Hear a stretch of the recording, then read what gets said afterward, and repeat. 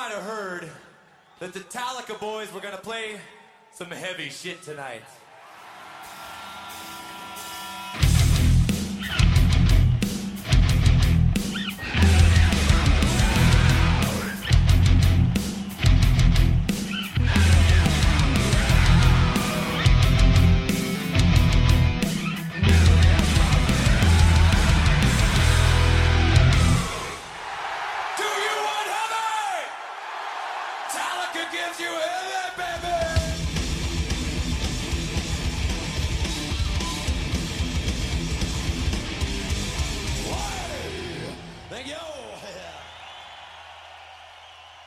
Welcome back to another episode of Metal Tales from the Road. My guest and you all out there are going to have to bear with me. The cold that you heard on this week's episode has started to do its thing. I'm in my mid-30s, and these days colds are just no joke. I'm here with Rakesh Gopalan. What's up, Rakesh?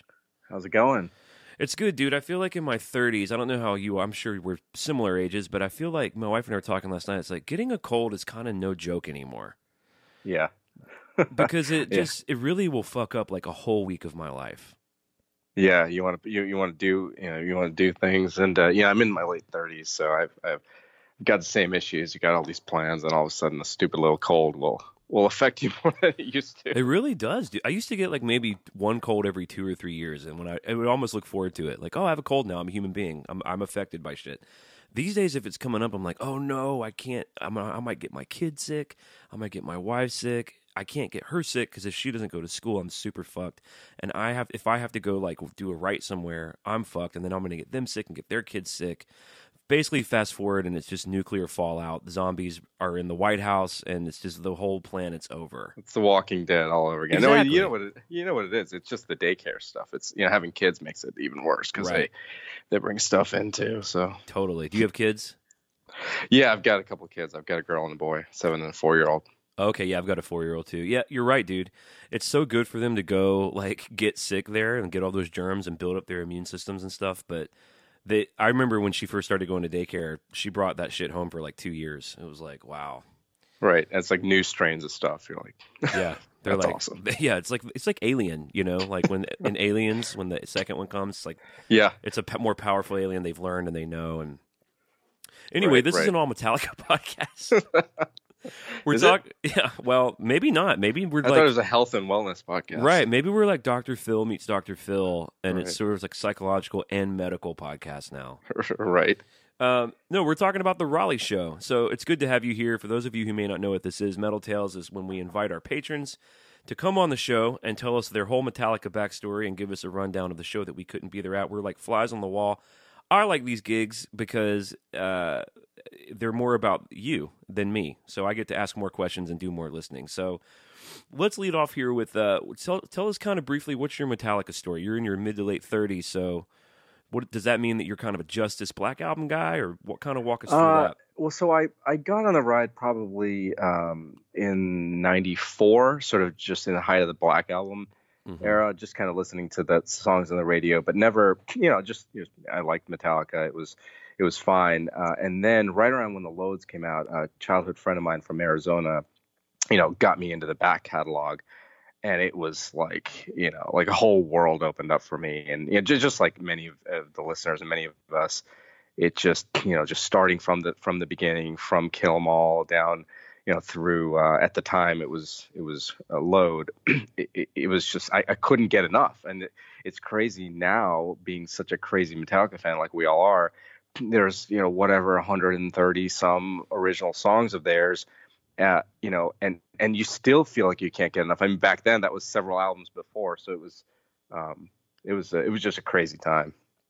I feel the same way. Like when I think now about kind of being more of a Black Album kid and then going back, and I was just thinking to ask you about, was it weird hearing like the rawness of Hit the Lights? But I remember for me, maybe it was like this for you, it didn't feel that different to me. Like it just, I was so excited to gobble it all up, I probably had a slightly different experience because I thought that Kill 'Em All was very different sounding, to my ears, because Metallica was, just like for many people, sort of the gateway drug into, or gateway, whatever, into hard and heavy music. And actual drugs.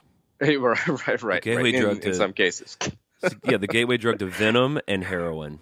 Right. My 14-year-old self. That's right. No, and so, especially when you're used to hearing on the radio, you're hearing Sandman, you're hearing Rome, you're hearing Until It Sleeps. It's all MTV curated, Bob Rock, perfect production. Sure. And yeah. then you go back and at the time it's like tapes, right? And maybe if you're lucky, a CD. Yeah. And you go and listen to Kill 'Em All, and it's like and Neil James's voice is higher.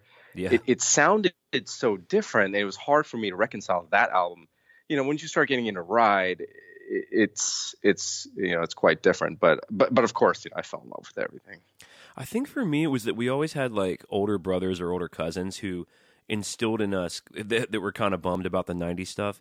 So we always Right. had this thing hovering above our heads of like, this is like, we had a reverence for that material, the early stuff. Even though you're right, it's sonically so different. I just think we always were afraid. Like, I think we always had this sort of like hard face about it of like, well, this Seek and Destroy is the real shit. Right. Like that's kind of just my memory of it all meshed together. So did you grow up in Arizona? Yeah, I grew up in Arizona until I was 15, and then I moved to the East Coast, to Virginia, and then kind of made my way down south after college and law school to Charlotte. What was the first show that you saw? So the first show I saw was December 31st, 1999 in Detroit at the New Year's Eve, the fake millennium Right. party. Wow. And it was amazing. I mean, that was a show where they played 2x4. I know you guys have talked about random deep cuts from Load. They played 2x4. They that was a show. Ted Nugent was there, and they did that whole Detroit Rock City at the very end, which you would love. Is this the Pontiac Silverdome? Yep. All right, I'm trying to pull the set list up. Did Kid Rock play too? Yep. Wow, they opened up with. Sorry. Did Kid Rock play that one? I know he started playing in the Sanitarium. So they opened with "Die My Darling." That's crazy. Yeah, I mean that was I think right when Garage Inc. a few months after Garage Inc. came out. Yeah. And you got the Mastertarium kind of. I saw that a couple times on the Summer Sanitarium tour. It's interesting. I didn't think anything of it, but Yeah. I'm so glad they separated. And it's funny, like if you look at if you're like a set list nerd and you look at the stats, Mm-hmm. you see like, okay, Master of Puppets been played essentially every song that there is every concert there is that they were able to play, Right. except for like this random chunk of 30 or whatever because they played Mastertarium. Right. Did they? I guess they just did it for those couple of years. Yeah, 99, like for summer 2000, and like this 99. I wonder if they played it. Was that the debut of Mastertarium? I don't know. I can pull it up while we're Let me talking, see if I can but find that out. I think that they were really big into those medleys. I think they had gotten so big and they were getting new fans at such a huge clip that maybe they wanted to just jam every. Remember they did on the Cutting Stunts, they did the Kill Ride medley. Yeah. They've done Justice. They did Justice medley even back in Binge and Purge. So I don't know. I mean they really haven't done medleys after that. No, yeah. I've been kind of worried they might try to do a Load Reload medley, which would kind of bum me out. Although I'd be glad to see that material, but that seems like the logical next medley to do, right? Yeah, no, I think that would be good. I mean, right now you guys have talked about it. They don't have a Load Reload slot. They have a Reload slot, which is really just Fuel and Memory Remains, and it's surprising to me because Until It Sleeps, King Nothing, those were not only big popular songs, they're relatively short, they're radio staples. It's just interesting to me that they play that so rarely. I agree. On the one hand, it's like, well, they have so much material to get through, so I see that. On the other hand, though, you're right. Those are just, if they're going to be playing to the people, those are odd songs to leave out for sure. Right. But if you're looking, I mean, they're playing 18 songs a night. I guess they, and they got a new record to promote that's real good. So I can kind of see all the sides of it. I'm interested to see what happens after Europe this year. Like whatever kind of touring they do, that's going to be fascinating because they're gonna sort of legitimately be able to shed some of the Hardwired tunes, and I wonder what that's going to open up. Yeah, so at the beginning of this, and we'll get into the show in a second, but James talks, or not beginning, at some point during the show, James says, we're going to be playing some old stuff and then some new stuff and then stuff from the middle of our career.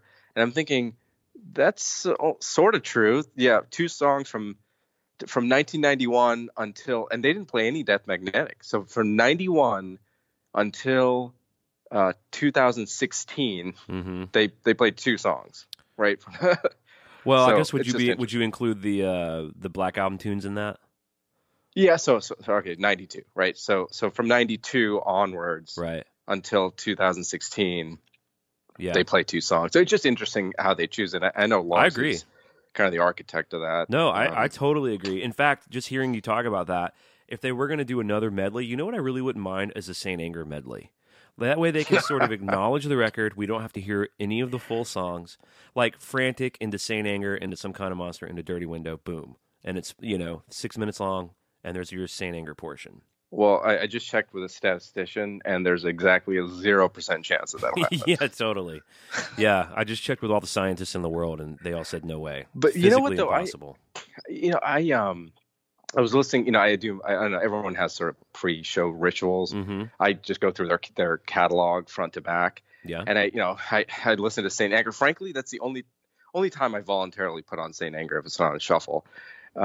Just to get you and, pumped, just so you can be sort of in your ritual, just sort of be completist and get the whole vibe. Exactly. Just that's so cool. I have the whole thing, and it's kind of like a cult-like weird thing.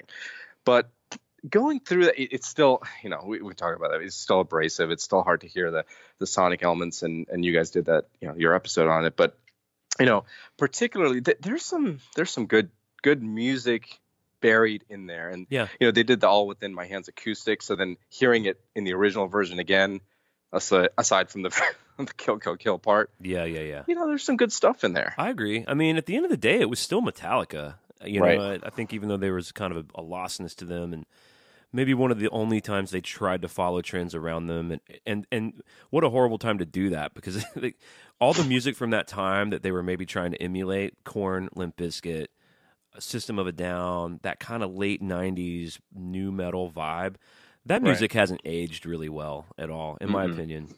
Mm-mm. And neither Although has Saint Anger. I like System. But, I do too. But other than that, I hear you. I mean, I wasn't a huge fan of it at the time either, but yeah, it definitely had its place, and you didn't know, that was the whole Eminem. Remember that time when Lars, he basically looked like Eminem. Oh yeah, he big had time. that frosted tips and all that stuff. Yep.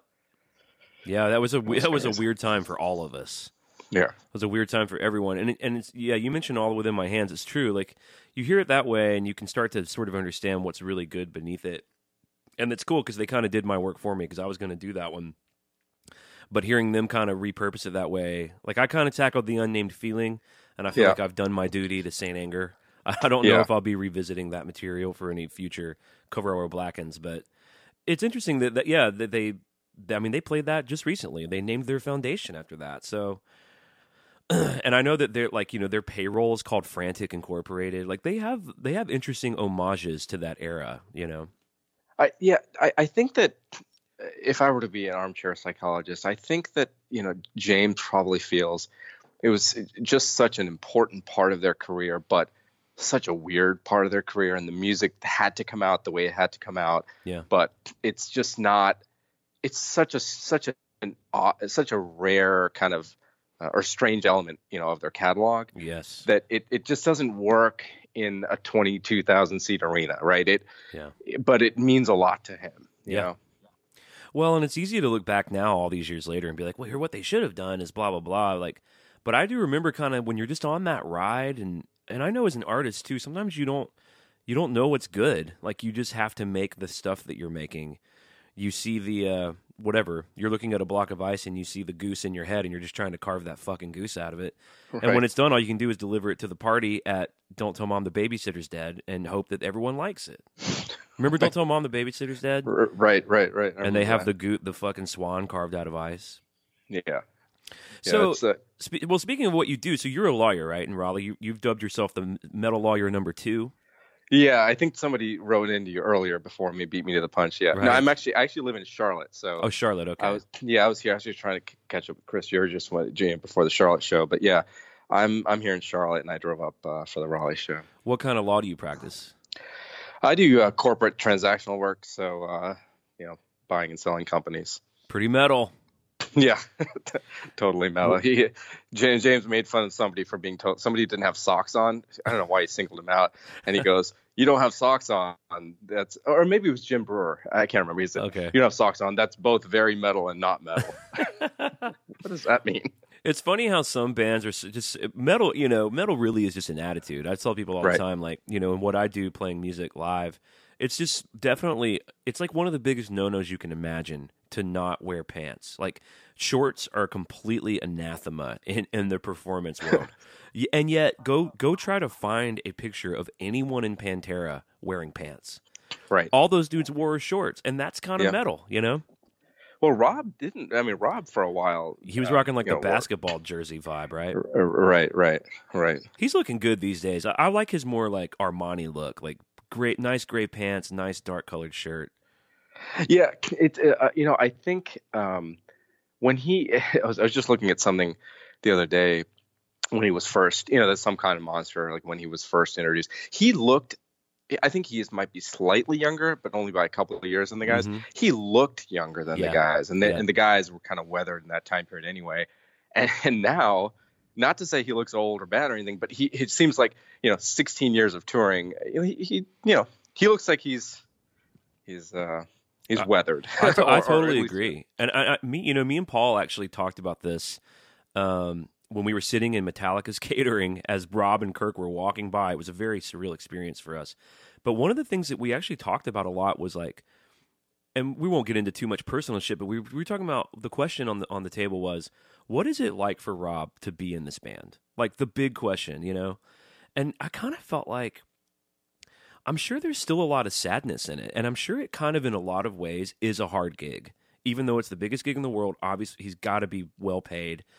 He gets to immediately play to, thousands and thousands of adoring fans. But think about it, dude. He'll never be Cliff. He'll never replace that.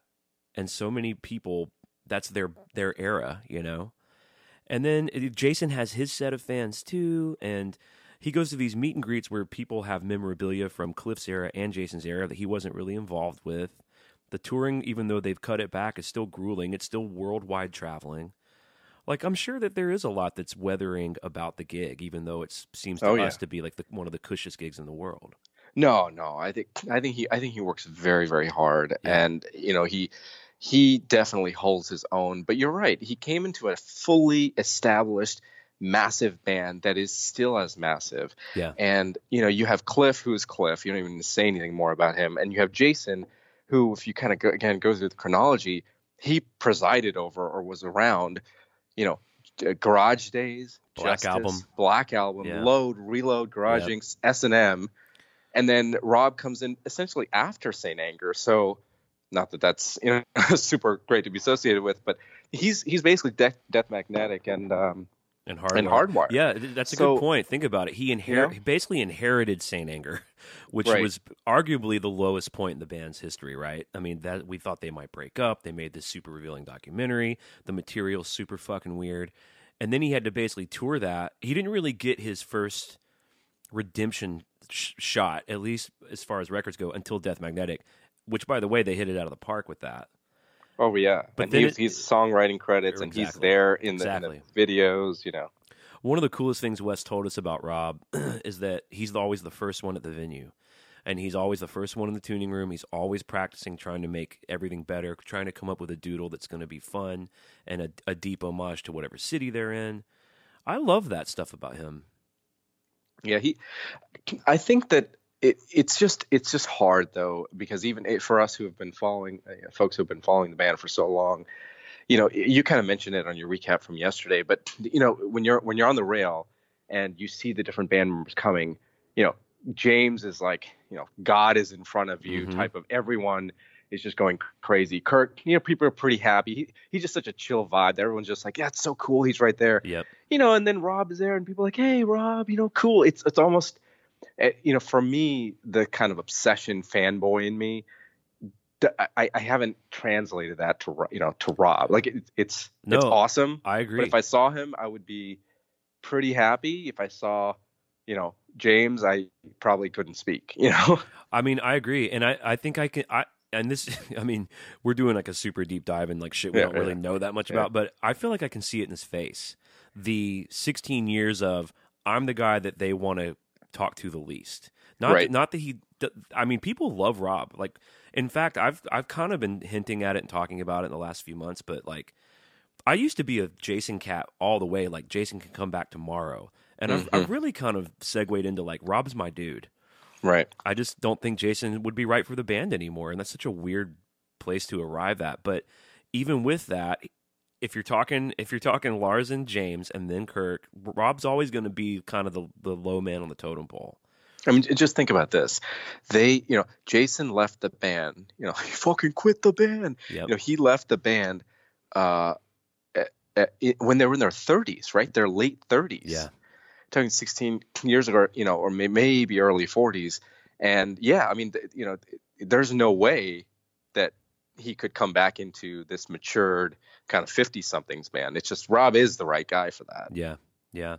And his, I've talked about this before too, but his attitude is a little more congenial, a little more glue-like, where I think Jason was always moving forward and pushing forward, but Jason was also really intense. Yeah. I just think the chances of Rob and James butting heads, ideologically or philosophically or musically, are pretty low. No, I think you're right. I think one thing, though, and we'll get into it in the set list, but one thing is we've talked about the BGVs, and it feels like it's even less now than before, both in terms of songs Rob actually sings on and then, the mix itself. Mm-hmm. And, I used to, in college, I had a huge digital live bootleg collection, like a massive one. I don't even know where those songs are now, but I had like a server and all kinds of stuff. It was all crazy. Was it all Metallica or was it lots of? It was all Metallica. Yeah, wow. Okay. It was all Metallica. How'd you acquire them? So it was pre-Napster, and it was just through downloading and file sharing and Gotcha. ripping, and I got CDs and cassette tapes and all this stuff. So I kind of amassed that. And then I had this website that I got this, back in the late 90s, Metallica Inc. And then I got a letter from their law firm, a year later saying, okay, yeah, that's our trademark. I didn't know anything and about that's that. why you got into practicing law. Right. Because you were worried. I'll show them. You were worried Q Prime was going to sue you. You're like, shit, I need to start reading some law books. Right. Exactly. Wow. So they sent you like a cease and desist or something, and you had to take it down. Yeah, it was not again, not Metallica gets bad rap. It wasn't about the bootleg. It was about the use of the name. Gotcha. The Metallica Inc. Gotcha. The trademark. I think they have evolved even from beyond that. But anyway, yeah. So I had such a collection of primarily the Jason era stuff, mm-hmm. and just that background vocal with the creeping death and the way all the stuff, lots of stuff James does now with the hey, that was Jason. He never had to do it then. Yeah, it's interesting. Right. It's definitely like one of the maybe top 2 or 3 parts of Jason's legacy is the not only like the live performance and the energy being fan friendly, all that crap, but like his singing, big time, big legacy for him. Right. So it's funny that you mentioned you don't know where all that stuff is now. So it's just gone. No, I probably have an iPod of it somewhere that I have to find the right connector for. It's probably somewhere, but I think most of it's superseded, right? I think most of it is, you might have seen that streaming, live Metallica streaming thing now. Yeah. So every show, nearly every show, or lots of shows are available, just streaming or online from Metallica. So I think it's and they're probably better quality too. So. One day after the inevitable singularity, when we sort of reset and it's back to like pyramids and people think the Earth's flat and shit, they're going to find that iPod like under like 100,000 feet, below sea level.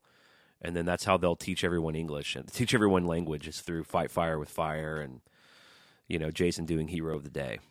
Yeah, that's probably true, right? It's probably going to happen. I think so. Well, that or just old CDs. Right?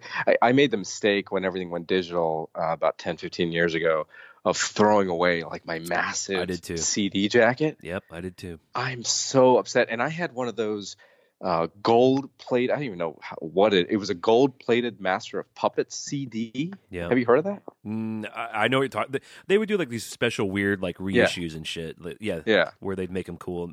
Basically, just ways to get you to buy them again, which I did. Right. Happy to. Right. But I did the same thing, man. When I was like, when digital happened, I got my first iPod or whatever. I was like, this is over. And now, you know what I'm doing, dude? I'm buying cassettes. I'm buying vinyl. I'm buying Blu-ray. Like, I'm buying a lot of physical media now. Because it's just coming back. I think we spent 15, 20 years not owning anything.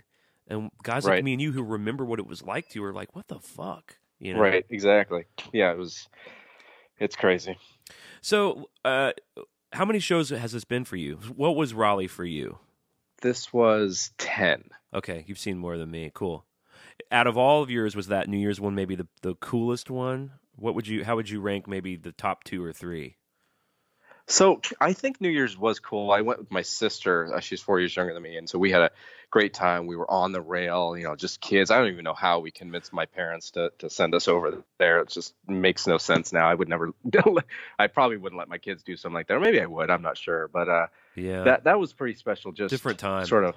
Yeah, it was sort of special on account of that. It was also, I think Summer Sanitarium was special, but the festival vibe, the outdoor arena, when it's hot, it's so much fun, but it's so different. Did you see the first one or the second one?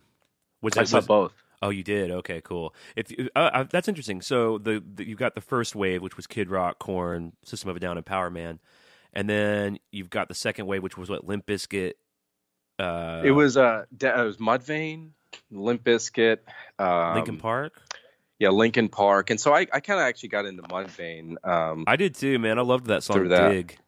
Yeah. Whatever record that was. Yeah, I actually ended up liking most of their stuff. I wish they actually liked their stuff a lot more than Hell Yeah and some of the other stuff that those guys are doing. When I listen to Slipknot now, I'm like, oh, this is basically Mudvayne. Is that a fair comparison?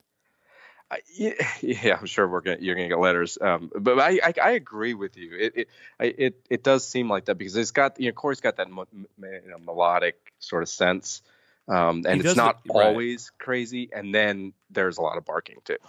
Yeah, he kind of goes in between those two. I don't know who predates who. I don't have a stake in either band, so I hope I didn't bum anyone out. I just know that I got really into that Mudvayne record with the song Dig on it. I don't even know enough to know what that fucking record's called. And then I've just LD40, I think, or something. Okay, well, horrible title. Jesus. People don't know, for some reason, that you got to title stuff that's easy to remember. Don't name it some cool, deep reference to some catalog that you had, to the Anarchist Cookbook page where you learn to make a pipe bomb. We called it page 47. Why? That's the book. That's the page 47 of Madeline O'Lingle's fucking Wrinkle in Time, where the wizard. I'm like, what? Call it something you can fucking remember, dude. You're competing with literally everyone in the world who's making a record. Right. So if you had to choose one Summer Sanitarium lineup, which show is better? I think that the one with Mudvayne and Linkin Park, because Linkin Park too, I was never huge into them, but they put on a really, especially at the time, they put on a really good show. And Chester's got a great voice, and I'd say that one. I've always felt the same. I never really got into them, but I always thought they were cool. It never really hit me to where like I need to be a fan of this band. I need to figure out what they're about. But anytime I saw it peripherally or on MTV or whatever, I was always like, pretty good, pretty cool. Right. It's good. I've been to the festivals. I've been to the special shows. I went to the Atlanta show on the first leg of this tour, right? With my brother-in-law, and that was a lot of fun. So I think it's hard for me to pick. It's just different experiences. I've been on the rail for most of the shows, but not all of them, and so that's a different experience, entirely as well. I don't keep up with the city-specific artwork at all, but the only one I remember because I thought it was so horrible was the Atlanta Waffle House one. Yeah. I just thought, you poor bastards. Yeah. I also don't keep up with that. I did actually do the Unforgiven experience for the Charlotte show. Okay. And so I don't remember which poster I got, but. So did you have rail for that? Yeah, I did. Awesome. How did you get the rail back in the day? What was that like?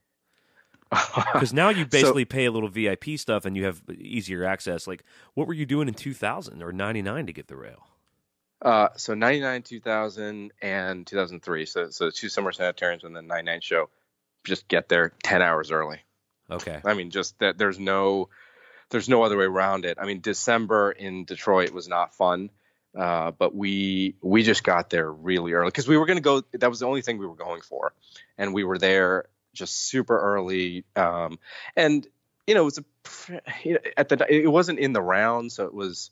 So I guess I'm not sure actually if there's more rail or less rail in the round. Hard to tell. Hard to tell.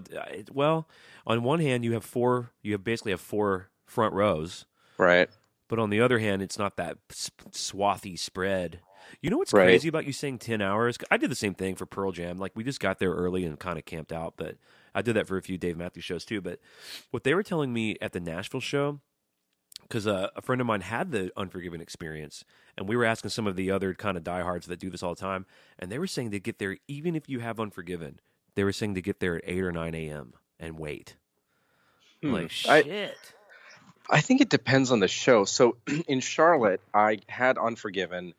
I got there, I think doors open 6 p.m., but Unforgiven gets in at 5:50, and Whiplash is a little bit earlier. I think I got in line by 4, and I was like sort of one of the last few to get to the rail with the Unforgiven package. But in Raleigh, just because I think I tried, I wasn't able to get like multiple packages the same day. I don't know how people did that, but I wasn't able to get it, so I ended up getting just regular GA. And this time I showed up at the parking lot opened at 3 p.m. So I showed up at 3, waited in line in the regular GA. I was like 4th or 5th in line. There weren't that many people in the regular GA because I think that the diehards who would normally wait 8-10 hours, they're all getting the packages. Mm-hmm. So I was there, and I was sort of one of the last few. And even then there was just sort of a smallish space for me sort of on the rail. So depending on the time, it was just crazy to me that I was able to get in that close just without a package. So did you do the Raleigh show with anybody, or did you rock it solo? So one of my high school friends was there. I actually stayed with him, so we ended up going. We ended up hanging out after, but he had seats. And I love Metallica too much to have seats. I just can't do it. Yeah, I can't contain myself in a seat. I had seats in Birmingham, but when it looked like I might be able to get the rail, I was basically like told all my friends to fuck off. Right. Like, I can see you dudes anytime. I don't know when I'm going to be able to do this with Metallica again. I almost did what. Yeah, I've been hearing you guys talk about how much the sound, and it's totally true. How much the sound is better outside of the rail, because the sound is so washed out. We could barely hear Kirk. And yeah. I thought about walking up, because I was sort of in that same spot right near that alleyway on the corner. So there was like 2 people behind me. So I could leave and come back and still have my spot. So I thought about going up to here, but I just had too much FOMO. I couldn't do it. No, I'm with you. Well, yeah, you got to basically decide like what's more important to me, and I think for many of us, being close to the dudes is more important. That little area you're talking about is like, I don't know if people are like learning from these Metal Tales episodes, but that is like the spot to be if you're going to try to be over there. It's like the best kept secret of the rail. Right. It's basically like where the corner of the stage butts up against the first row of seats. They have to leave like a area for people to walk through for security, and there's just not that much room, so you're only going to have a few people behind you. Right. It's not cramped and real easy to move around in. And yeah, I mean, sonically though, it was it was not good. It wasn't even just it was not great, because Kirk, some songs you could hear him, other songs you couldn't. Rob, you could really only hear him when he came by, which is interesting, because why do they need monitors when they have in-ears? I don't know how that works, but he definitely was louder when he was near us. Right. So I play guitar, so I was able to sort of kind of see what Kirk was doing and kind of infer with the light, audio in the background of his guitar, but. Yeah, it's not great. It's just for the experience of seeing them. Yeah, so I was the same way. Like, I could sing along if James was in front of me and I could see his mouth. It's kind of putting it all together with context clues. But The thing with the in-ears is like sometimes you can pull like I do this a lot with my in-ears. I'll pull one of them out just a little bit, so I'm still getting the info from the in-ear monitor, but I'm getting like just the air of the room. I can hear the crowd, and he may just like, I don't know, he may like feeling that air pushing on him when he's around there. Who knows? I'd love to ask him one day. So let's get into the show. So was this your second time to see Brewer? Yep. From Charlotte. So from Charlotte to Raleigh, how many shows was that? Maybe 15, 10? Something like that, yeah. Did you see, was it kind of the same? Did you think it was an improvement or? I thought it was an improvement. He's such a cool guy. I mean, he was walking, I guess between the rail and the stage, before the show. He was kind of hanging out near where I was, and he said hi to me, and he was just you get a good vibe from that guy, and he. I thought that he did better here than in Charlotte because, people are expecting when they hear Jim Breuer to have, more comedy. I felt like in Charlotte, and look, everyone has different nights, and he probably has different. He said he had the same sort of roadmap. Right, roadmap, but he definitely did a lot more riffing, on it was him that said very metal, of you not to have socks or whatever, and he was actually funny. I thought he was funny. He did his whole like Lars spot on impression. I think he actually does a better James, but I think he can, but he doesn't do it on stage. He just does the yeah, he does the yes, right. Did he do trivia? He didn't do the trivia at any of the shows I was at. I think he stopped doing that, or he said, we're gonna have a fun time, we're gonna have people on the stage, we're gonna do some games, but he actually didn't do that. Now, did my friend Sarah, who's in the Sarah van, sent me some pictures of her on the stage? Were you hovering around when she was doing that? Did you see them go up there? I didn't. I noticed people go on the stage, but I didn't recognize that it was Sarah. Right. I've been.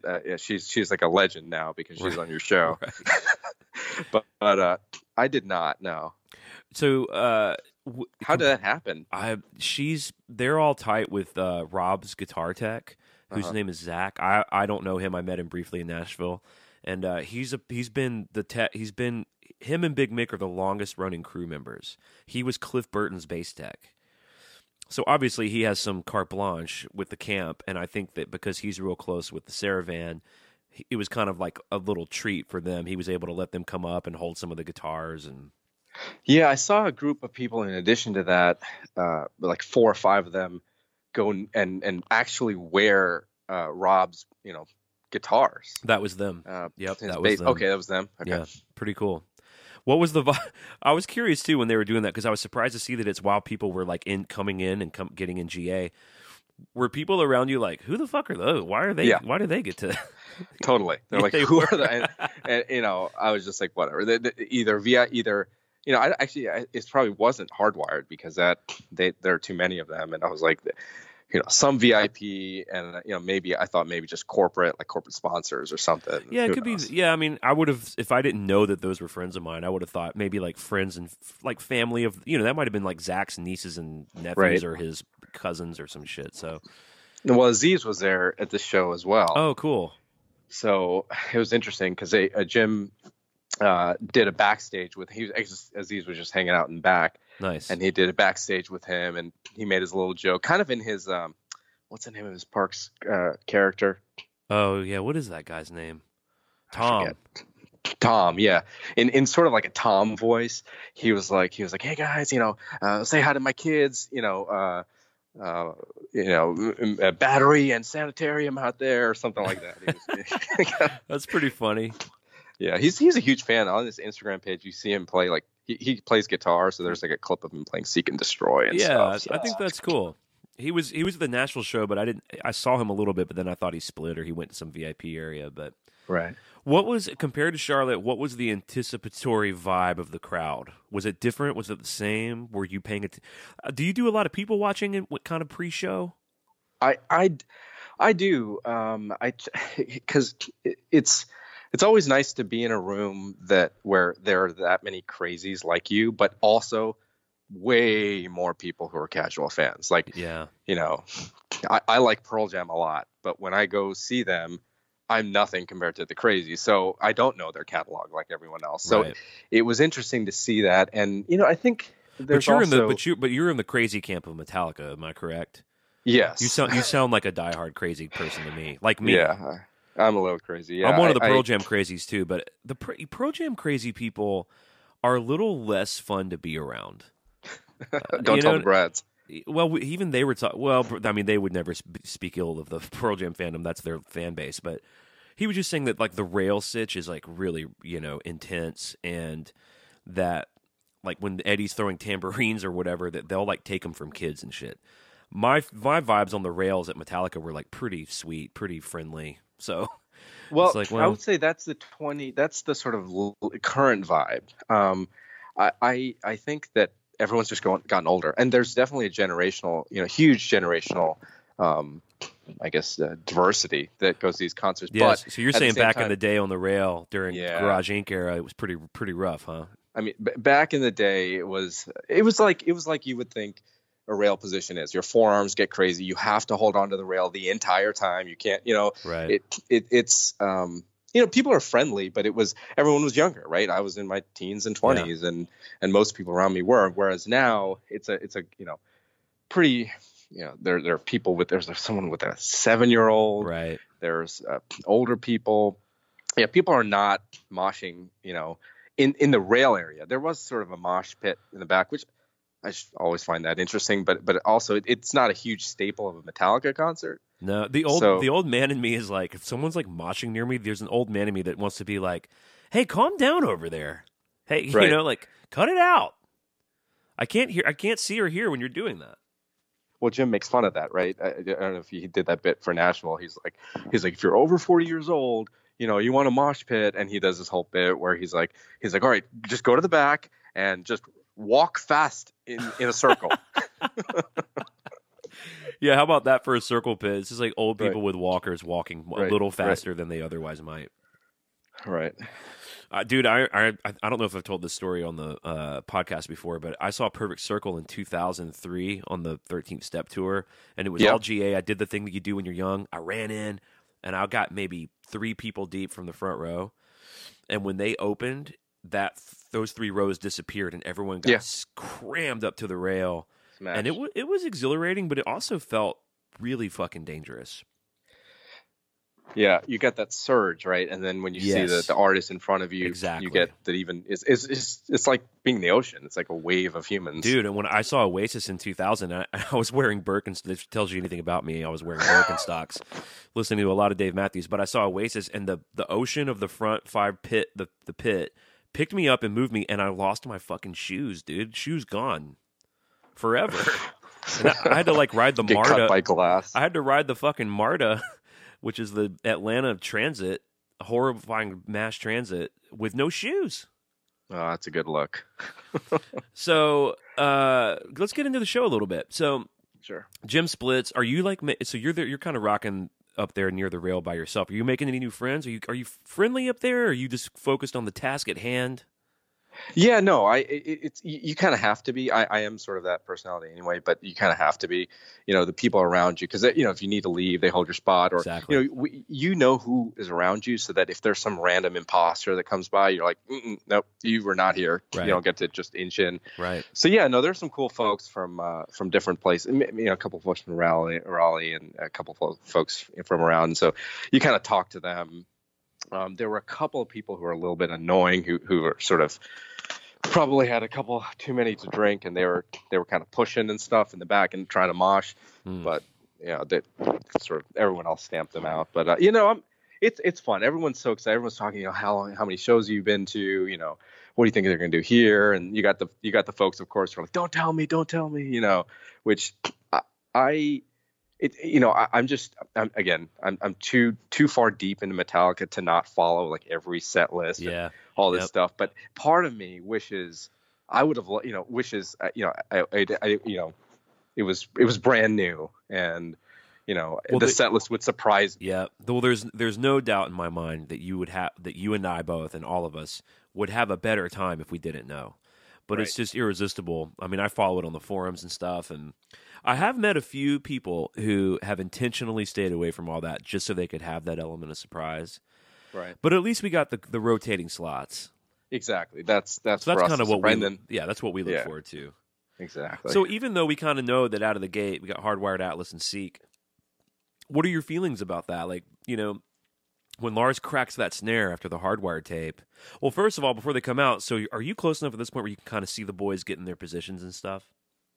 So on that side, you see Rob who comes by. Okay. And then you can't really see, Kirk, Lars, and James kind of hover either on their on sort of the other side, so you can kind of see them, and the crowd's going crazy when they kind of just get settled. And you mentioned on one of the shows that how you get nervous about how close they cut it to the time. Oh yeah. And I just kept thinking about that. You hear Ecstasy, which is just emotional and amazing and phenomenal, and then you hear the slow fade in to Hardwired, and then you're like, where are they? Get into place, James. And he like runs up the stairs just in time. Yeah, it's like they barely make it. I mean, they've obviously done it a lot. They did it all in Europe, and I remember seeing them in the stadium tour. I don't know where you were at when you saw them in Atlanta, but they come up from these like inclined planes on the sides, and it looks like they just almost like magically appear. It's kind of amazing. But I imagine as a performer, and I play in a band that we play almost the same set every night. Little things like that are probably what keep shit exciting. Like really trying to time that right, and sometimes you hit it, and sometimes you miss it. I saw him miss Unforgiven in Little Rock, but it does seem like when they barely make it, you're like, "Whoo, damn." Yeah, but you're right. That the first crack of the snare, and you're into, and then it's like, okay, here it is. Here we're locked and loaded, and we're ready for the ride. And it's such a good 1-2 punch. Yeah. You've said that you don't think they're going to come back. I think Hardwired is a short and sweet song that's kind of like a fuel that would. I think it's going to survive a little bit. That's true. But Atlas is such a good song. But yeah, you're right. Some of those songs are just not going to survive. So to hear that 1-2 punch is awesome. Yeah, it feels like what it must have felt like to see them do open with Sandman. Like, oh my god, it just feels like that. Because I think you're right. If they do keep Hardwired, it's not going to be an opener. Right. It'll be kind of a short and sweet mid set or later set thing. Kind of a nice callback. So, what was the vibe like in Raleigh with the new material? I've been really surprised pleasantly to see so many people singing all the words to those two songs. Yeah, I think the people around on the floor. There's a lot of sing along. I kind of looked around at when they played new material, and I didn't get that sense. I thought people were kind of moving, but it could be just people consume music differently. Some people just don't ever sing. And so I couldn't tell if it was that, but it's Hardwired and Atlas have the benefit of being the set openers, right? Yeah. So people are waiting so long. There's no music. It's just Jim. And so people are super excited. And they're kind of primed. So it's they're primed to like it. That's right. Because you get to see the boys. Right. Like, I don't care what they're singing. It's so weird to see them. Right. I kind of feel like the boys are looking pretty good. What's your vibe on that? Like, I think James is kind of doing this kind of almost loadish, reloadish look. Yeah, he looks great. He's letting his hair kind of grow out, and part of it is because we see if you show me any photo of James, I can come within a year of like his age. It's so stupid. I know, just by his age and his hair and weight and all this stuff. But I don't think your average fan. Well, I know your average fan can't do that or doesn't care, and so The thing that Jim Brewer says in the beginning, saying, don't be shocked, they look old. Stepping back, they do, but he can still rock it like he's 30. Yeah, I mean, some of my bigger takeaways, being both close and kind of away, is like just his commanding presence. Like we've all seen it. I saw it 17 years ago when I saw the Summer Sanitarium stuff, but he's still got that kind of powerful rock star swath that kind of undeniable when he's right in front of you. You're like, yep, that's a rock star. And you see him with that right hand and how powerful. And he, he's not just like lightly, strumming back and forth, and not just the down pick, but just the alternate picking. He is like, the whole guitar is visibly moving. It's just, he has so much power. Yeah, I agree. It's a thing to behold. So then you get Seek, and so if you're saying that maybe the crowd was a little kind of so-so on the new tunes, I bet they all did go ape shit on Seek and Destroy. Yeah, and I wouldn't say they were so-so. It was just, they're not singing along to all of the new stuff. But yeah, no, they didn't. He did his whole magic trick, as you call it, and Kirk played that red Ouija on that, which I thought was just so cool to see. Yeah, glad you got to see that. Really cool guitar. Yeah, and then the cubes, they were. It's sort of really hard to see, anything on those when you're down in the rail, as you've mentioned. But I felt like on that song they came down lower than in any other song. It was like I felt like I could touch them. It was crazy. Yeah, it's scary when you're up that close to them because they move so fast and they come all the way down there. You're like, holy shit! Right. You don't want to be like the headline the next day. Where they're like, cube malfunction squashes hundreds of Metallica fans. Right. I mean, it's crazy. What kind of band can play a song from their 2016 album, go directly into a song from 1983, and have 22,000 people just going crazy? There's so few bands like that. Yeah, I mean, they've really been able to maintain maybe, it. Yeah, they're up there with the U2s. I mean, yeah, we're talking at this point, we're talking in the same league with U2, Rolling Stones. That's probably close to it. Actually, they're kind of almost peerless. Yeah, I would say they've surpassed Rolling Stone even in terms of longevity and relevance. True. I mean, the last Rolling Stones record that I thought was really great, like relevant, like they made a new record that's good. I don't know if you follow the Stones, but they made that record in the 90s called Voodoo Lounge. That was killer. It had that song Love is Strong. I never got into that. Well, yeah. I mean, it'd be equivalent to like saying that Metallica's last relevant record was like Black Album. Right. Which obviously isn't the case. I thought Death Magnetic is an amazing record. It's such a shame they don't play much from that record. Yeah, I don't know why. I feel like they could. I guess they threw Day That Never Comes in every now and then. Yeah, and they did Cyanide early on, and I guess those songs are long and tough. I can see why. Yeah, it'd be hard to fit them in. So the fourth slot, which we got this in, I believe Birmingham, where they kind of switch it up on you and they give you Creep instead of one of the kind of deeper cuts. How was that tune? It's just such an epic song, and as much as they're family guys and nice and everyone's a friendly, Metallica family and everything, to see the security guards' expressions during the Die chant, it's like you're at a death metal show. I mean, literally the word die. It's like, die, and it's a surreal experience to see that, and that's the type of thing where it's easy to follow along even if you don't know what it is. So the entire crowd is doing it. It's unbelievable. It's pretty funny that you mentioned that, because being on the rail, like both times there was a security guy literally I could have reached out and done the shh thing with my finger like in his lips, like shh. Right.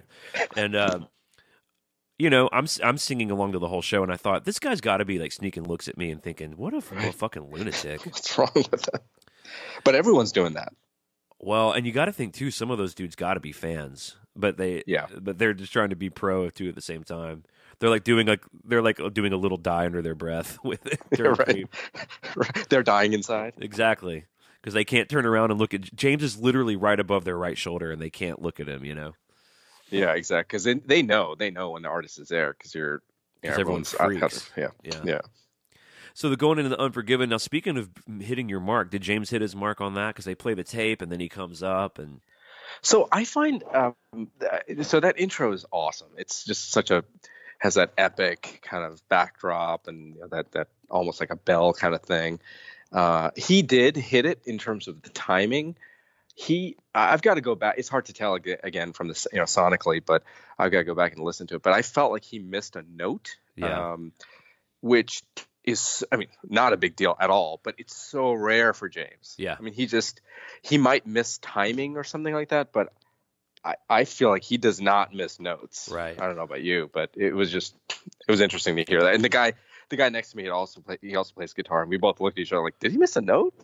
Interesting. I'll go listen. What I noticed, I can't remember which show it was, but It might have been the one where he was kind of late, so he was a little rattled maybe. It's like that rolly down, do goo, da goo goo, da goo goo, da goo goo goo. And I just noticed it was a little sloppy Joe for him. I don't think when I saw it, I don't think he missed a note, but it was kind of like clammy, Right. I mean, just think of the minor things that derail us. If you in a performance or me, and whatever we do normally, I could see how if he missed timing on that, it's in his mind. Yeah, that's why there's part of me from that performance level. It's always like, dude, don't wait till the last minute, man. Just there's no shame in kind of being ready and standing near it. Right. How did Kirk sound on the solo? Oh, you said it's kind of washed out when you're up close, but. It's washed out. That one, I felt like it was better. He was closer to me, although I don't think the monitors changed, but he was closer to me, so I was watching him play. Right. And such a good solo. Yeah. So, yeah, he sounded great. Everyone seemed to be in good spirits, smiling and interacting with each other. Yeah, that song, that album is just such a seminal piece of work for them. Yeah. It's so powerful. It's so good. It's got all the elements of their entire career, basically. So, yeah, people are going crazy. Yeah, you can really see the power of the Black Album at these shows. It's just absolutely undeniable. Yeah, it's fun to see people get excited about it too. Usually, any Black Album song, I'm kind of looking around at the arena, and you can just see its reach, in my opinion. Right. Now that we're dead, so I'm curious in general how you feel about Hardwired. So when they're playing all these Hardwired tunes, are you generally pretty stoked about that? Love it. Yeah, I absolutely love it. I love Death Magnetic, but I can't listen to it in headphones because of the clipping. Yeah. I can't use headphones and listen to it.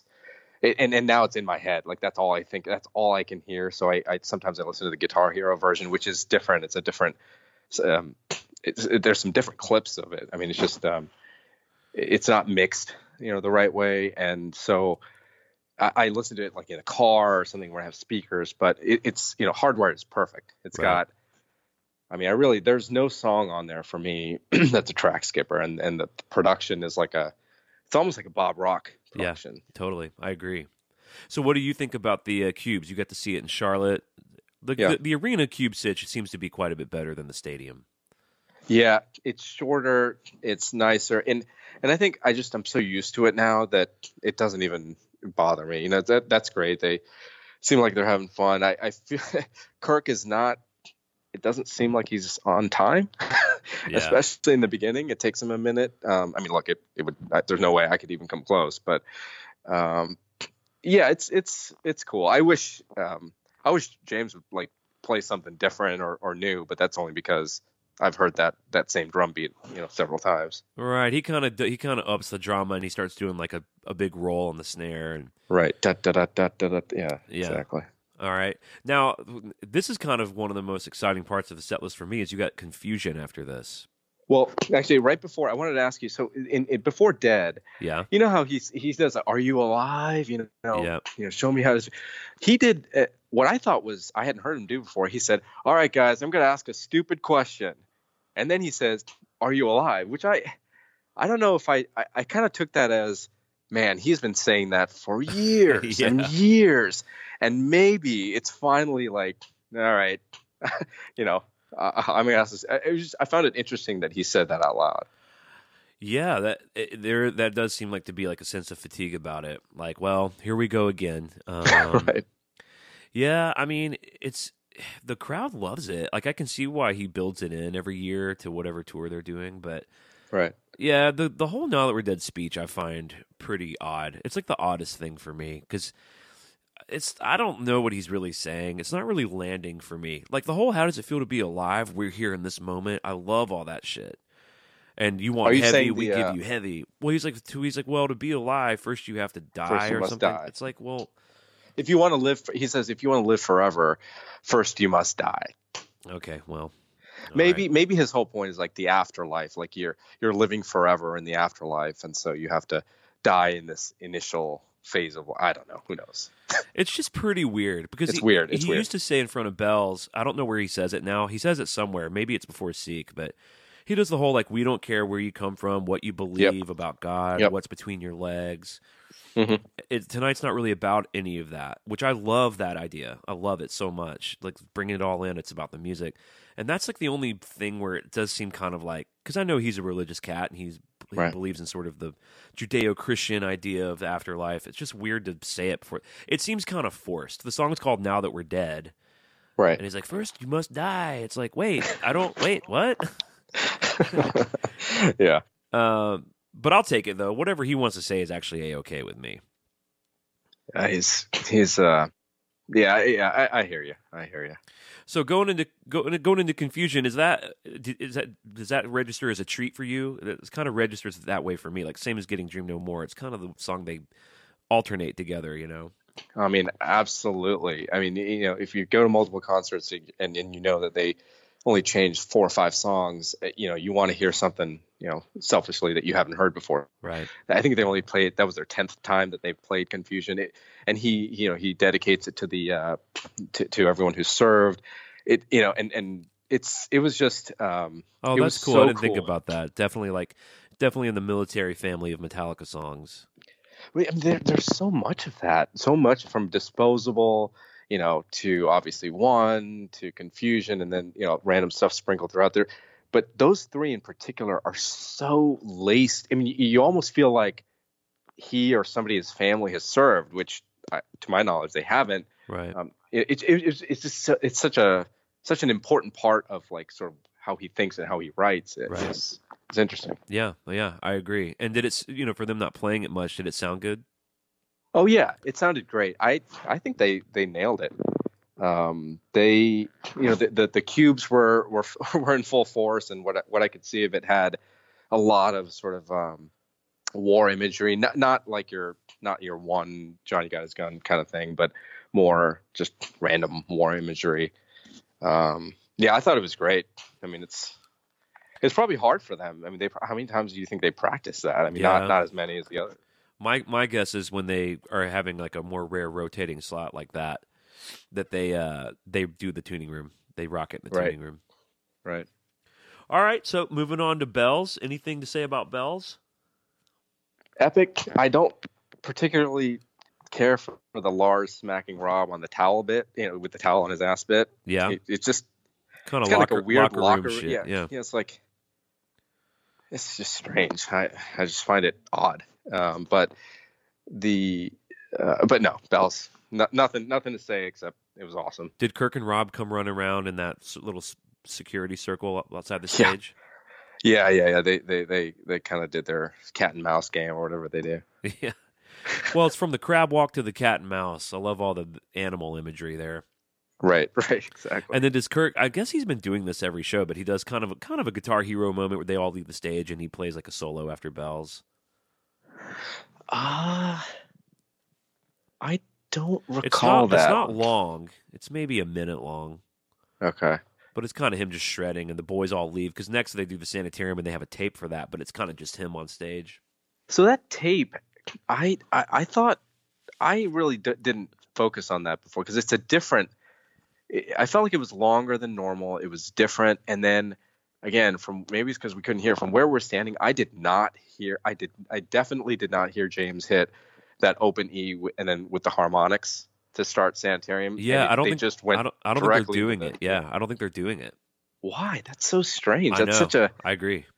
Important part of the song, I think. A lot of people around us when they played it in Birmingham didn't know what it was. They didn't recognize. Like, it's interesting because the tape for Unforgiven has so many elements of Unforgiven that you're like, that's what it is. Right. And yeah, this one was kind of like electronic sounding and pulsing and interesting, and then he doesn't do that harmonic thing. It's so weird. I don't know why. I don't understand it. You know, but it was awesome. That was a great song. They got those I call them Halloween guys in the cubes, you know, trying to get out. It's such a cool visual. And then afterwards, my God, yeah. Did you see? Yeah, I mean, it's just. You mean where they're kind of like blurry and you can just see their face or their hands or their feet? Right. It almost. You know, I think they just do some sort of fake 3D effect where it seems like they're pushing out or almost about to get out of the screen. And yeah, exactly. It's like it's all white and. Yeah, that's some of the kind of the most effective cube graphics of the whole night, and it reminds me of like a Tool video, like it's creepy like that, you know? Right, that claymation kind of like weird, yeah. Go ahead. But then afterwards, James said, I know you guys. He called them the boxes, not the cubes. Okay. So what he says, he goes, I know you guys are worried about the guys in the boxes, but don't worry, we let them out every now and then. I thought he was talking about like the luxury boxes in the arena, and I was like, you're like, actually, well, no, we're I'm not worried about those rich fucks. Yeah. I'm not worried about that. I know you guys are really worried about the VIP backstage area, Right, but we just want you to know we're giving them seltzer water and all the free booze they want. So I felt bad because it was like his dad joke kind of thing that usually is kind of, it hits, but I think people were just confused. I think he meant those, the fictional characters in the cubes. Like, don't worry, we let them out every now and then. He did, yeah. I mean, I'm no comedy expert, but if he wanted my comedic advice, it'd be, first of all, got to call them cubes, and it might even be helpful to motion towards them during the setup of the joke. Right. Just really make sure the setup's real clear, so that we let him out punchline really, really lands hard on Raleigh. It's the ability for James to be such an amazing rock god, and then 10 seconds later just be what seems like just a normal guy. I just find that amazing, because I think it's part of the charm of this band, because they make themselves so accessible and normal. Yep. A lot of other bands, they've got either not the makeup or they just have this aura about them that they're just too cool for school. Yeah, I think you really notice James. I think they've always had that, especially in the early days. Right. I think they were in the most danger of being the ego band that you imagine in the 90s, but I think a lot of the post rehab work that James did really helped with all that. Of like, right. he realized that his ego was not helping him in a lot of those areas, and that part of like the work he had to do was like make himself as normal as possible. That's like a lot of what his social media energy is focused on. When he would do like, he kind of retreats from it, but he was just showing pictures of like his hotel room or like the stupid nerdy shit he gets into when he's off the road, and him talking about liking bees and all that stuff. Right. Exactly. And I love his humor. I think his humor is great. Yeah, it's great. It's just like he seems like a normal dude. Like you could talk to him for a couple hours and not even mention music type of dude. Did you ever hear that story about Mike Rowe from the Dirty Jobs guy when he met James Hetfield? No. So I guess that guy lives in Marin County. Dude, you got to look this story up because it's so funny. Because Mike Rowe basically wrote an open letter to James apologizing to him because he met James Hetfield. I guess he had a dog, and James came up and was like petting his dog. And he was like, "So what's your name? What do you do?" And James was like, "Yeah, he did that." And James goes, "Well, I'm in a local band." That's what he said to awesome. Mike Rowe. And Mike Rowe goes, "Oh, I like music. Like, what are you guys called?" And he said, "Metallica." And then Mike Rowe thought he was Lars. Oh my god! He's like, "Oh, I was one of my friends told me you lived in the neighborhood. It's nice to meet you, Lars." He's like, "Definitely not Lars." Right. All right, so moving on into Whiplash. Now, do you follow these set lists and know to like, okay, we're probably going to get Whiplash tonight in the thrash slot? So, well, you missed the doodle. Oh, okay. Shit, I do this every fucking time. Let's talk about the doodles. That's fine. They played. I had to look this up because I didn't know. There was a band called Dag, so they played a song "Lovely Jane," but then they played Corrosion's "Albatross." And I forgot they played a Corrosion song. Yeah. That's And then cool. James came on and sang a few lines, and Lars came on. So it was like a mini, like a 1.5 minute cover of the entire Metallica playing that song. That's a pretty big treat, dude, because James and Lars usually don't come up for those doodles. It's really cool. Right. Did Lars come up for the Sweet Home Alabama when James was singing? Nope. Okay. He was either peeing or getting a massage. He was in his little cubby area.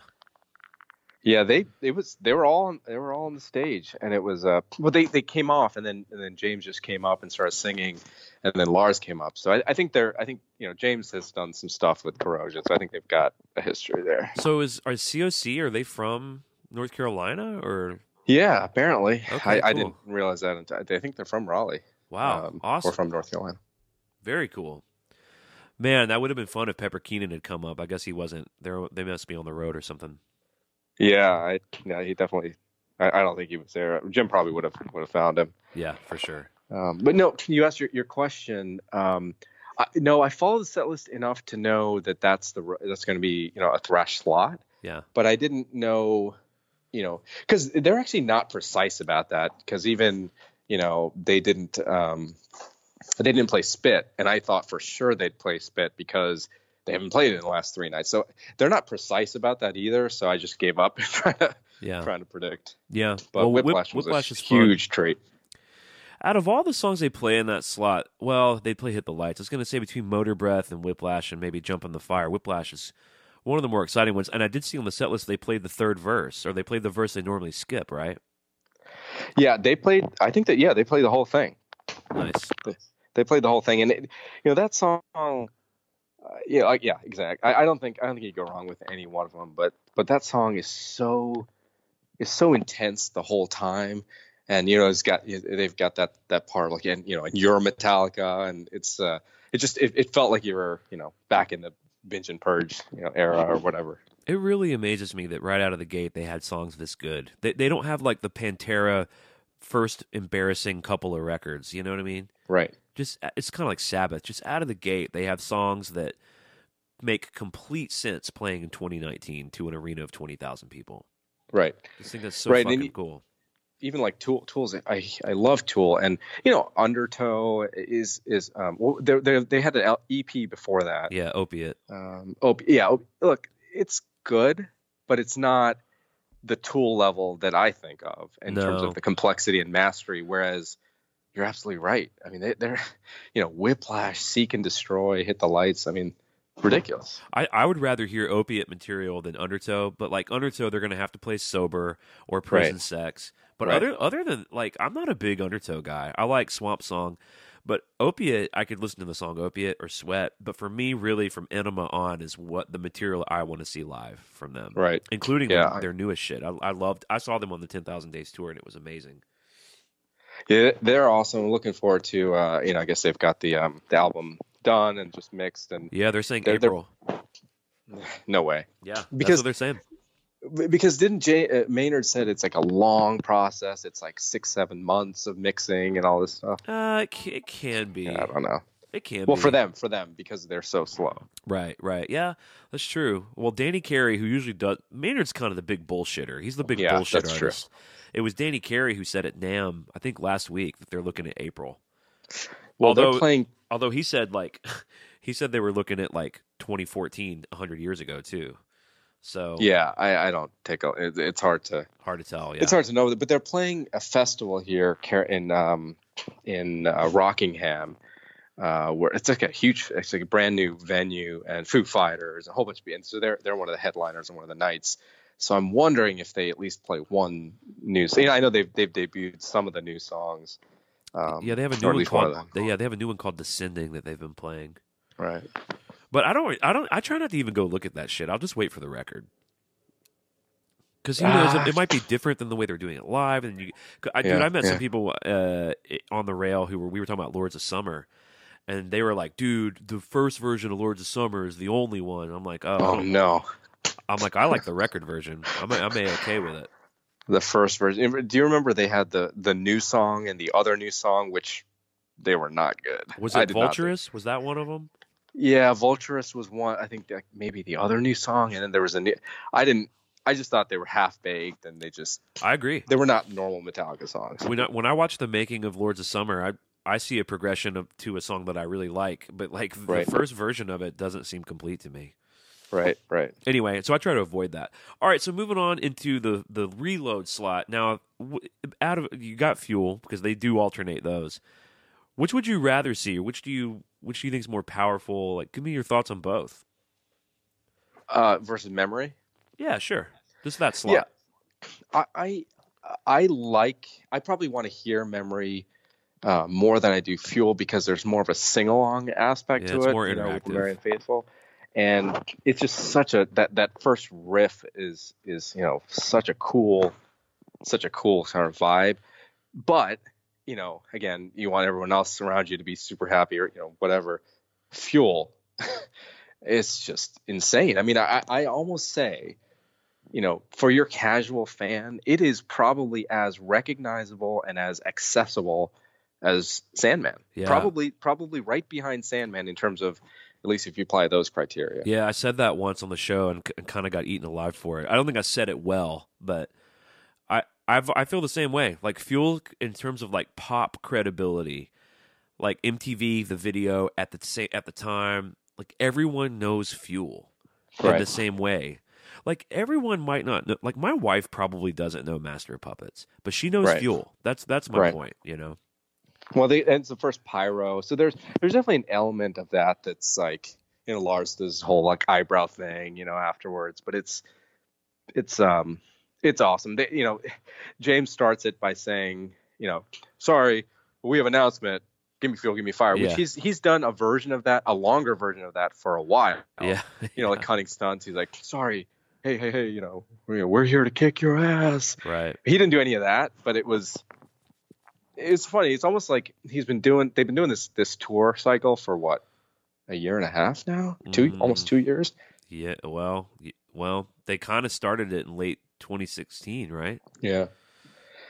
So I don't know if he's getting just kind of like hurrying through the intro stuff, or I don't know. He's just like, hey guys, you know, we have an announcement. Give me Fuel, give me fire. Right. So, yeah. But you know, nothing bad to say about In it. the stadium tour, he was doing the whole like, just one more thing. You know? Right. right.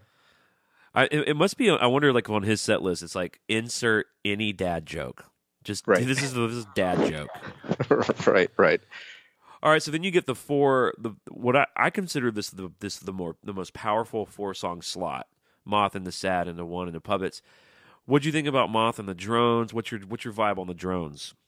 Oh, just mesmerizing. It's almost a shame they can't use it for the rest of the show. I mean, obviously because of the motif, they really can't. But it is mesmerizing, and that's one of the moments I, in particular, just turned around and looked at everyone, and people are just, you know, totally shocked.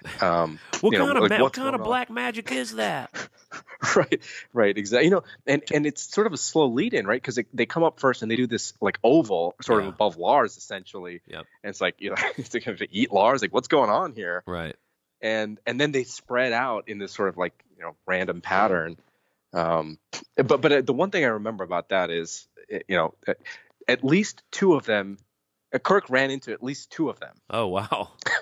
Yeah, I remember one in particular. He's like swatted it away, and then, you know, one of the lighting guys like quickly scurried to try to resuscitate it. But it's hard because that song is so good. It's such a gem from that album. Yep. It's so technical. It's so powerful. It almost takes away from the song in a weird way, you know. It truly amazes me how good that song is. Like, I think the whole record's damn good, but that song, I'm like, holy shit! To me, it's just as good as anything. It's as good as Master Puppets to me. Right. In terms of like it's complex. It's like, you know, like the message of the song is really solid. The lyric writing is just really cohesive and solid. He nailed it. He hit the target. It's got a great solo. It's got these great sections, a great intro. They play the bridge. It is great when they play that bridge because the bridge is so good. They've got the cubes. They've got some really awesome visuals on the cubes with like you know, kind of like the Vegas no vacancy, kind of like, you know, the neon signs to show that excessive decadence that's part of the, you know, the whole theme of the song. And it's so good. I would love for that to stay. You know, if I were to pick one song, I love Halo. I love a lot of the songs, but I feel like that's the song I'd pick to stay on the set list. Me too, but kind of by a lot. Yeah. All right, so Sabbath True. Anything to say about that? Such an epic song. That's the song in particular I noticed very little background vocals. So there was Rob didn't even, you know, Rob's not part of that at all. Right. Background vocals, and Kirk. it's just Kirk. Yeah. And I almost feel like they don't tell him that his audio is not being broadcast. Like he's just there, you know, singing. You can't really hear it. Is that what you're saying?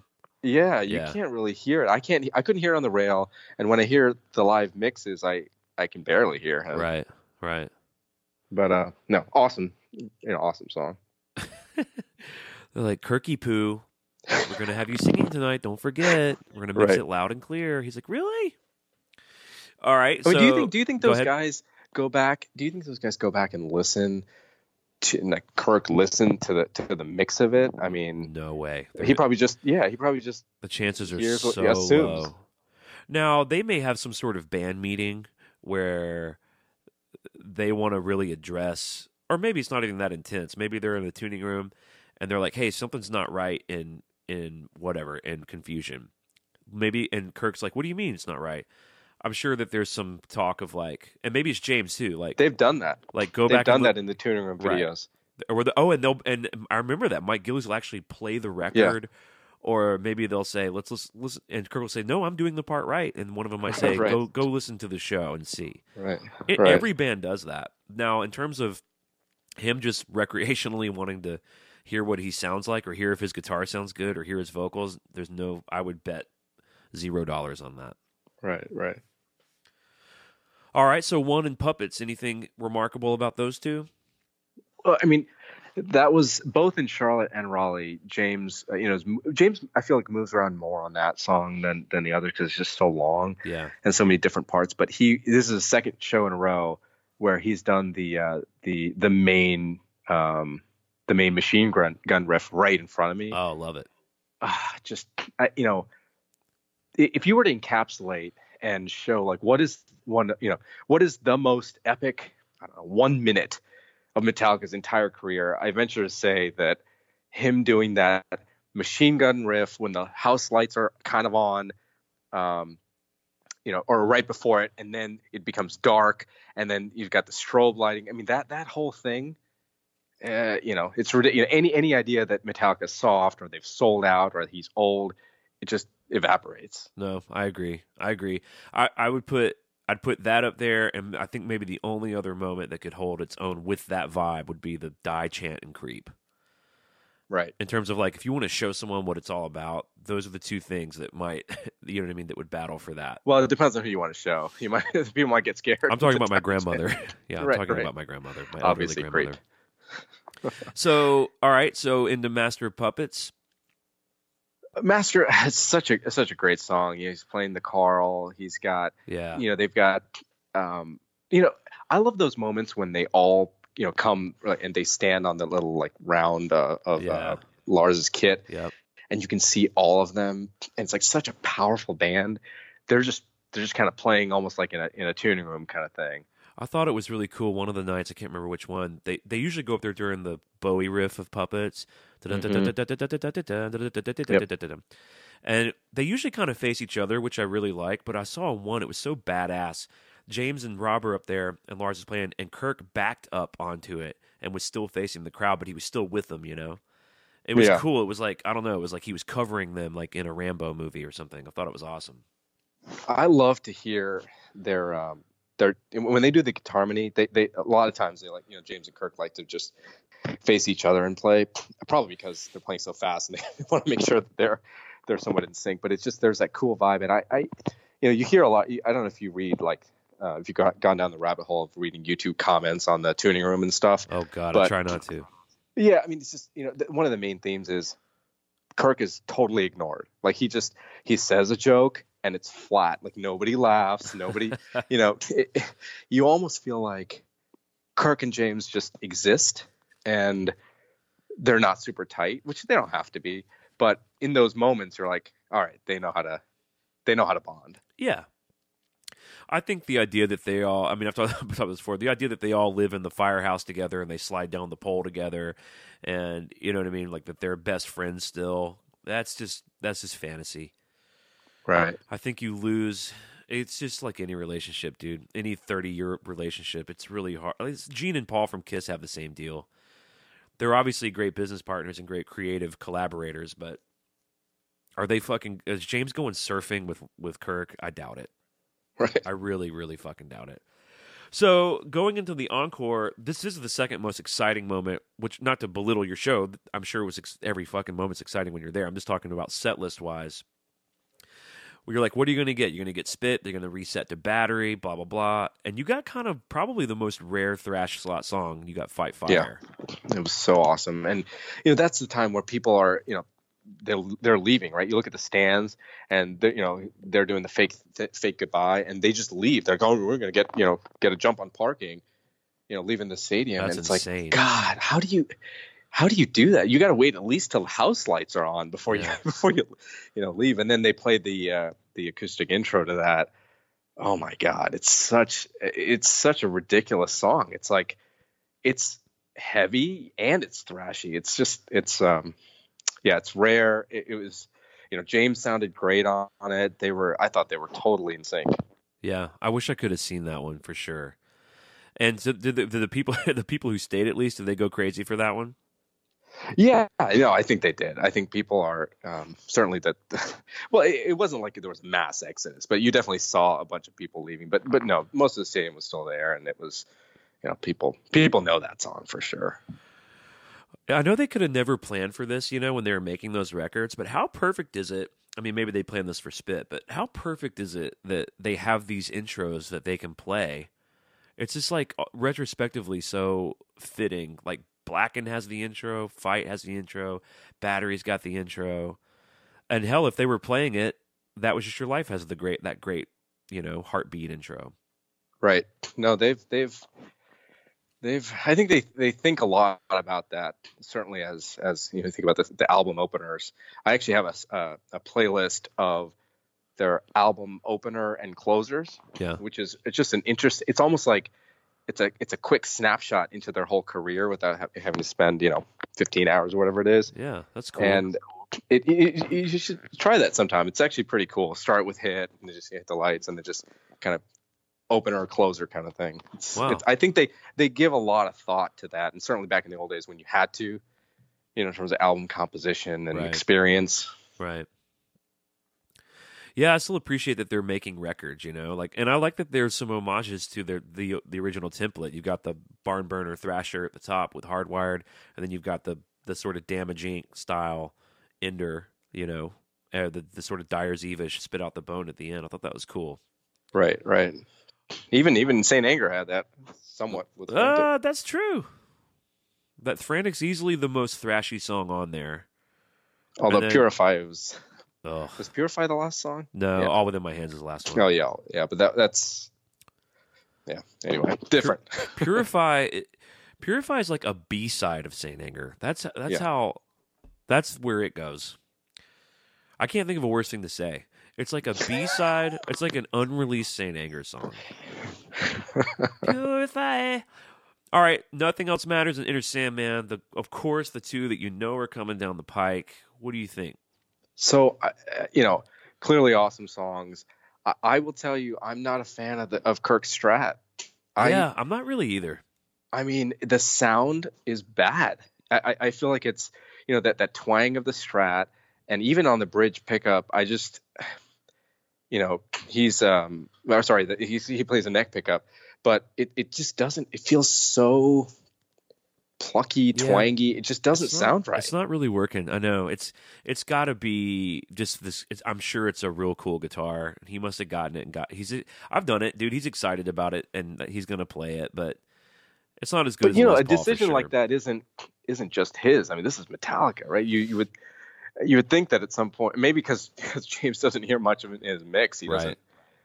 No, although he must hear because he, I think Kirk starts it. So, it's fine when James comes in because then it's thicker and it's better. But when James is doing like his solo, on the electric, and then you've got the Kirk doing this strumming the chord. It's just something's off about it. Yeah, I mean, I agree. I do. I'm not as hard on it as Ethan, but I do agree. I saw it 3 times in a row, and I was like, nah, it's just not cutting it. I would be real surprised if there's any crosstalk on what guitar you should and shouldn't play. That's probably an off limits. Like, James might say something like, I'm not sure the guitar sounds right, but I doubt he would ever say, you don't need to play that guitar anymore. Right. He's earned his credit. I think they both, I think they're both going to be picking whatever guitars they want to play, and probably have been for a hot minute. But it won't last forever. He'll be playing that Les Paul again, and James has played some real questionable guitars too throughout their career. Some real strange. I still see pictures sometimes of James playing guitars I've never seen before, like weird pointy, like Slayer looking guitars and shit. Really? Yeah. Yeah. Yeah. Who knows? All right, and then going into Sandman, what'd you think about Sandman? It's just the reason. It's just the reason. I mean, it's a reason why there are 22,000 people in the stands in 2019. I hate to say it that way. I mean, I love their music. I think it's not the only reason, but it's definitely the catalyst. No, for it's sure. Just so powerful. You guys have mentioned it many times. Even the haters, even the trues, even all the people who are tired, when that song comes on, it's like everyone knows every single lyric to that song. Yeah. That's the only song, I think. Maybe nothing else matters, but maybe Puppets. Maybe. But not everyone. Not your average fan who likes rock music, who who's right. There's a lot of those too, Yeah. That's a good point. I mean, from where I could be, like I was on the rail twice, and then I was in a Sea of Diehards by Big Mick, and I'm looking at the crowd. Everyone's smiling and singing Enter Sandman. Yeah. If I saw anyone with their arms crossed, it's like, all right, buddy, you win. Right. You win the true contest. Right. Can we have fun now? Yeah, it was awesome. So, any big takeaways? I couldn't help but think maybe this is. I don't know. I don't know if this is the last time I'll see them or not. I hope not. I hope there's a full other album cycle and they come around and maybe I can go travel somewhere else to see them if I need to. But part of me was thinking I need to value sort of what this moment is and how old they are and what might happen. Who knows? It was they're as good as they've ever sounded. I'll tell you that. I agree. I felt all that too. I felt like it wasn't like a sad thing, like, oh, they're so old and they're getting shitty. I should really soak this in. It's like, nope, they're kicking as much ass as I remember from 2000 when I first saw them. And right. And I'm still grateful that they're making records that good, that they're selling out this many tickets, that people are still this excited. It's awesome. Yeah, I felt content. I saw 3 shows on the worldwide tour. I know you've got the Saravan, everyone that sees every show, but for me, I felt like I've got what I need. I've got your podcast, so I can get my fix whenever I need to. Yeah, I agree. I feel like I got to see 5, including the stadium tour, and I feel real good about it. If something else, if another opportunity arises where I can see them again, obviously that would be amazing. But I feel peaceful about it. I feel like I'll be able to say later from now that I showed up and got to see it, and of course there are people who can't, like you just mentioned. So you being able to take your time and come on the show and give us your perspective and your story and break down the set list is real invaluable for all of us. Of course, you being a patron means a lot to me and Ethan. It's part of the reason that the show keeps going and is worth a shit, in my opinion. And it's nice to be able to talk to you and tell you thank you in person. No problem. Happy to do it. Thanks for all you do. Hey, it's Clint from Metal Up Your Podcast, and we hope you're enjoying the Metal Tales from the Road series. If you've been keeping up with us, then you already know that we've covered every stop on the 2018-2019 North American Arena Tour, and we look forward to catching up with all of our European friends later this year on the Stadium Tour overseas. And there's more! After the Stadium Tour, we are continuing the Metal Tales series for any Metallica show in the past. Maybe you saw one of the Orion festivals. Maybe you were at the Channel in 1984 and Cliff Burton bought you a beer. Maybe you were at one of the 30th anniversary shows, or you just saw a regular-ass show in North Dakota somewhere. We want to hear from you. Since Ethan and I started Metal Up Your Podcast, we've wanted to find a way for listeners to call in and share their stories. Well, this is it. To make yourself eligible for a future or past Metal Tales episode, please consider joining us on Patreon. For $5 a month, you not only get to come on the show as a guest, you also get both of our Cover Our World Blackened EPs, monthly giveaways like deluxe box sets, rare vinyl, posters, and other goodies. You get early access to our YouTube videos, and we also let you ask our guests, like Ray Burton, Michael Wagner, Hailstorm, members of Slipknot, your very own questions. For what essentially amounts to 2 cups of coffee a month, you can ensure that Metal Up Your Podcast continues to grow in quality and content. For any of you on the ride with us, we love you, we thank you, peace, and adios.